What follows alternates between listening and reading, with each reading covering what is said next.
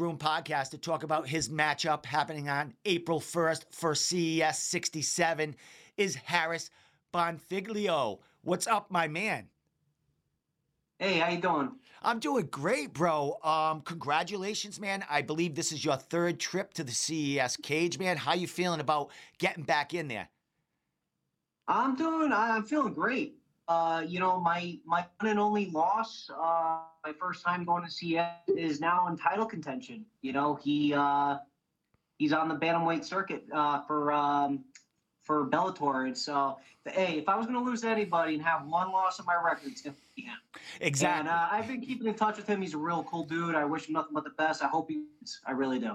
Yeah, and he's 8-0 as you speak. You only lost as a pro, man, but all your other fights, man, first round finishes, first round sub finishes, man. Let's talk about the grind and getting back in there. CES, man, in basically your backyard. How you feeling about that? Fighting in front of fans and friends and training partners again. To be honest, I used to get very nervous fighting in front of everybody. I've had ups and downs in my career. You see in my amateur record, it's like all over the place. One thing that I did after the Jordan Lugo fight that I lost is I went and saw a sports psychologist. And ever since then, I just been, an animal.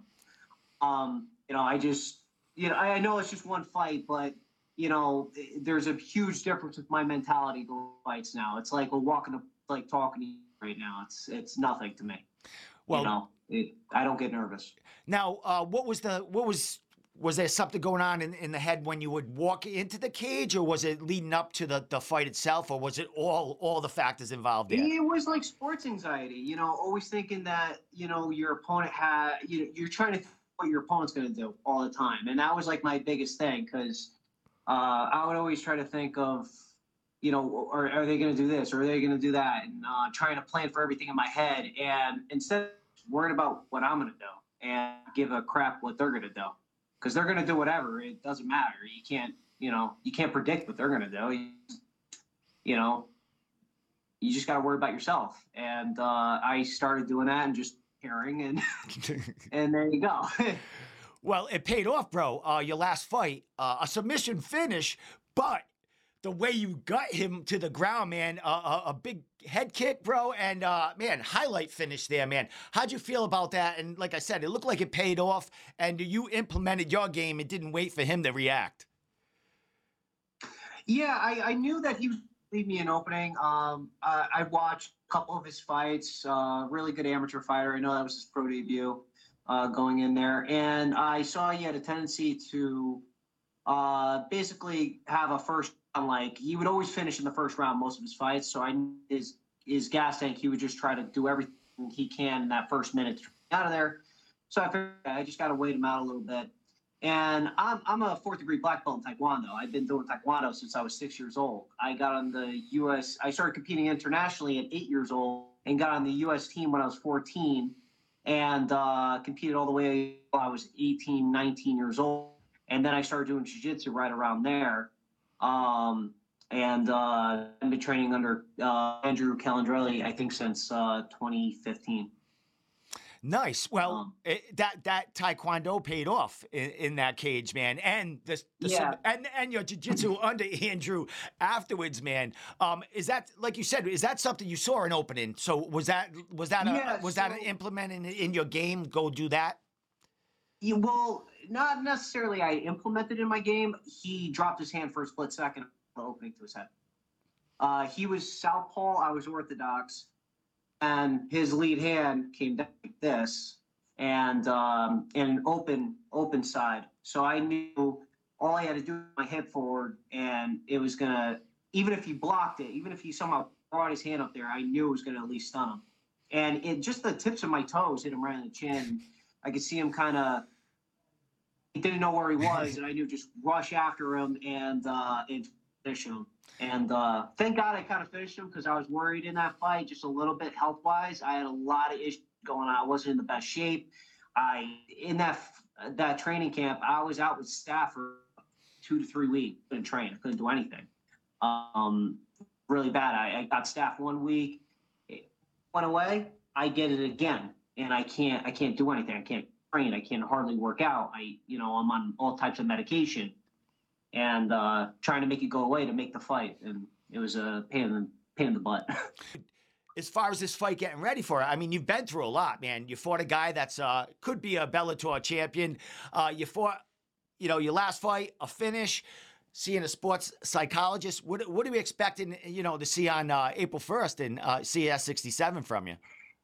I'd probably say another first round finish. I do not like leaving it in the hands of the judges, clearly. But I feel like personally a lot of people's jiu-jitsu is lacking in this day and age. I feel like everybody's kind of going towards the stand-up aspect. I mean, that's coming from a striker myself, but I kind of see it as more people are trying to emphasize striking because it's a more popular thing. They want to see guys trade and bang, but they forget about that area of the wrestling and jiu-jitsu, which you look at the best fighters, the people that are on the longest winning streaks are those type of hybrid fighters that can have decent striking, but that can solve that middle ground aspect of taking them to the ground or having it stand up. If you could decide where the fight goes, you decide whether you win or lose for the most part. Well, as far as the opponent you're facing, Jason Huntley, dude's a huge veteran, over 16 pro fights. Not the best record, but a veteran dude, 16 fights. You were scheduled to fight Tim Flores at flyweight, but Tim health issues and the fight was scrapped. And here's this late notice guy coming in. What does that do as far as you? I mean, in game planning here, is it same as usual? You doing your own game planning, and they have to react to you?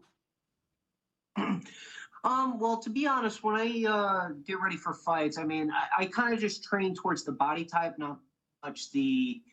I mean, sometimes it's towards their style if they're like certain things that they always go to, but mainly towards the body type.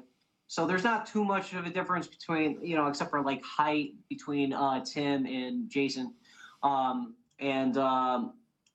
just training for that aspect. Other than that, I just kind of look at what their kind of go-to moves are for the most part, like their safety nets. That's primarily what I trade for and try to exploit. Well, as far as you were supposed to fight at flyweight against Tim, is that something that's in your future that you wanted to drop down, or is this kind of just a redemption because you guys did fight at as amateurs, and was this just something you wanted to face him in the pros, or is that something you're thinking about doing, going to the flyweight? Yeah, I definitely want to try to make like I'm a monster in that weight class, especially guys big as I am. I'm walking around solid 145, like just at my leanest. And, so, I mean, it's a tough weight cut, but it's not impossible. I hired a nutritionist that has been working with me. My boy Dave, you see me hit him up every now and then on Instagram. He's done wonders for me. Got me really healthy. I feel phenomenal. I'm able to eat a little bad food here and there and still stay in shape. And he has me like just health wise, I feel great. I have my conditioning coach, Chris, who's been working with me, been going to, and he's put me through work. And then I got all my training partners. Honestly, I feel like in phenomenal shape. And you ask all my training partners, they don't. I bet they're happy that this fight camp's almost over. Well, man, like you said, that last training camp, you were going through some, adversity as far as, health wise. You made it through. You said, you didn't feel the best in that cage, but it looked like one of your best performances there. I mean, you can't top 3 first-round finishes, but you're predicting another one here. Do you predict which way it's going to go, or it doesn't matter? You just know you're finished this fight in the first round. I just know my skill set. And I know, with Jordan, when I fought him, I knew I wasn't in the best frame of mind, and I knew I could, whether I win or lose with him, I know I could have went to the with him, even though he did finish me. I just know mentally I was not there, and I kind of broke under pressure. And I told myself I will never let that happen again. And I honestly feel like I'm one of the best in the world, and I'm going to prove that. Just like he's in title contention, one day soon be in title contention. and I'll show it to the world. Well, my man, last question before I let you give your shout outs and all that.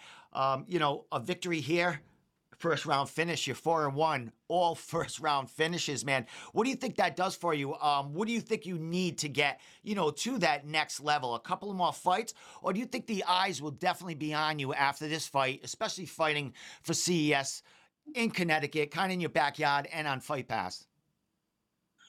I would say whether it's a couple more fights or this fight, I mean, I would like to get in there with a couple more tough opponents. That's why I was calling out Tim. It was nothing with disrespect or revenge from when we fought as amateurs. It was a very close fight, and we both went toe to toe with each other. And he brought the best out of me, and I brought the best out of him. So I thought it was a really good matchup, and it was going to be great for us selling tickets because of how good our fight was when we were amateurs.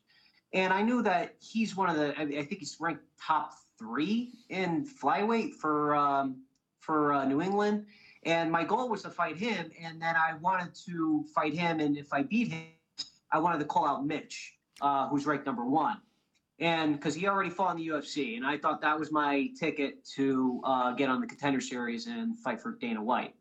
That was my plan, but we'll see what happens after this fight. Wow, man, man, you just gave me chills. I'm smiling here. That's a great matchup right there, and you come away with this, this big win here, man. You get to call your shots, and you can call out anyone you would like in that division, man. And Mitch is a great opponent, and we would definitely love to see that, man. Especially you with 4 finishes, and just going up the rankings here, man. So kudos to you, bro. Glad to see you back in there, healthy, ready to go, kind of rejuvenated. It's a new year, and CES 67 is a little over a week left, man.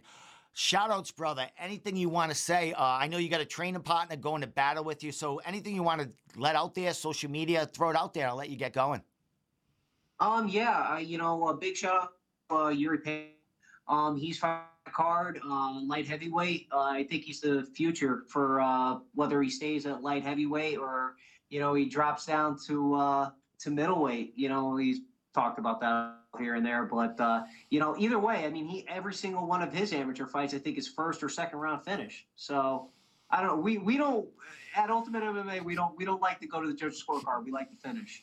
So I'm hoping to keep that this fight. No disrespect to Jason. I know he's a vet, and I have tons of respect for any fighter that gets in there with me. And I just hope we have a good and exciting fight, and the odds are in my favor. That's all. Excellent, my man. Well, we'll be there watching. Everyone who can't make it will be watching it on Fight Pass, man. It's going to be a great night. A lot of great fighters going in there. A lot of Connecticut fighters going to make their mark. A couple of title fights happening, man.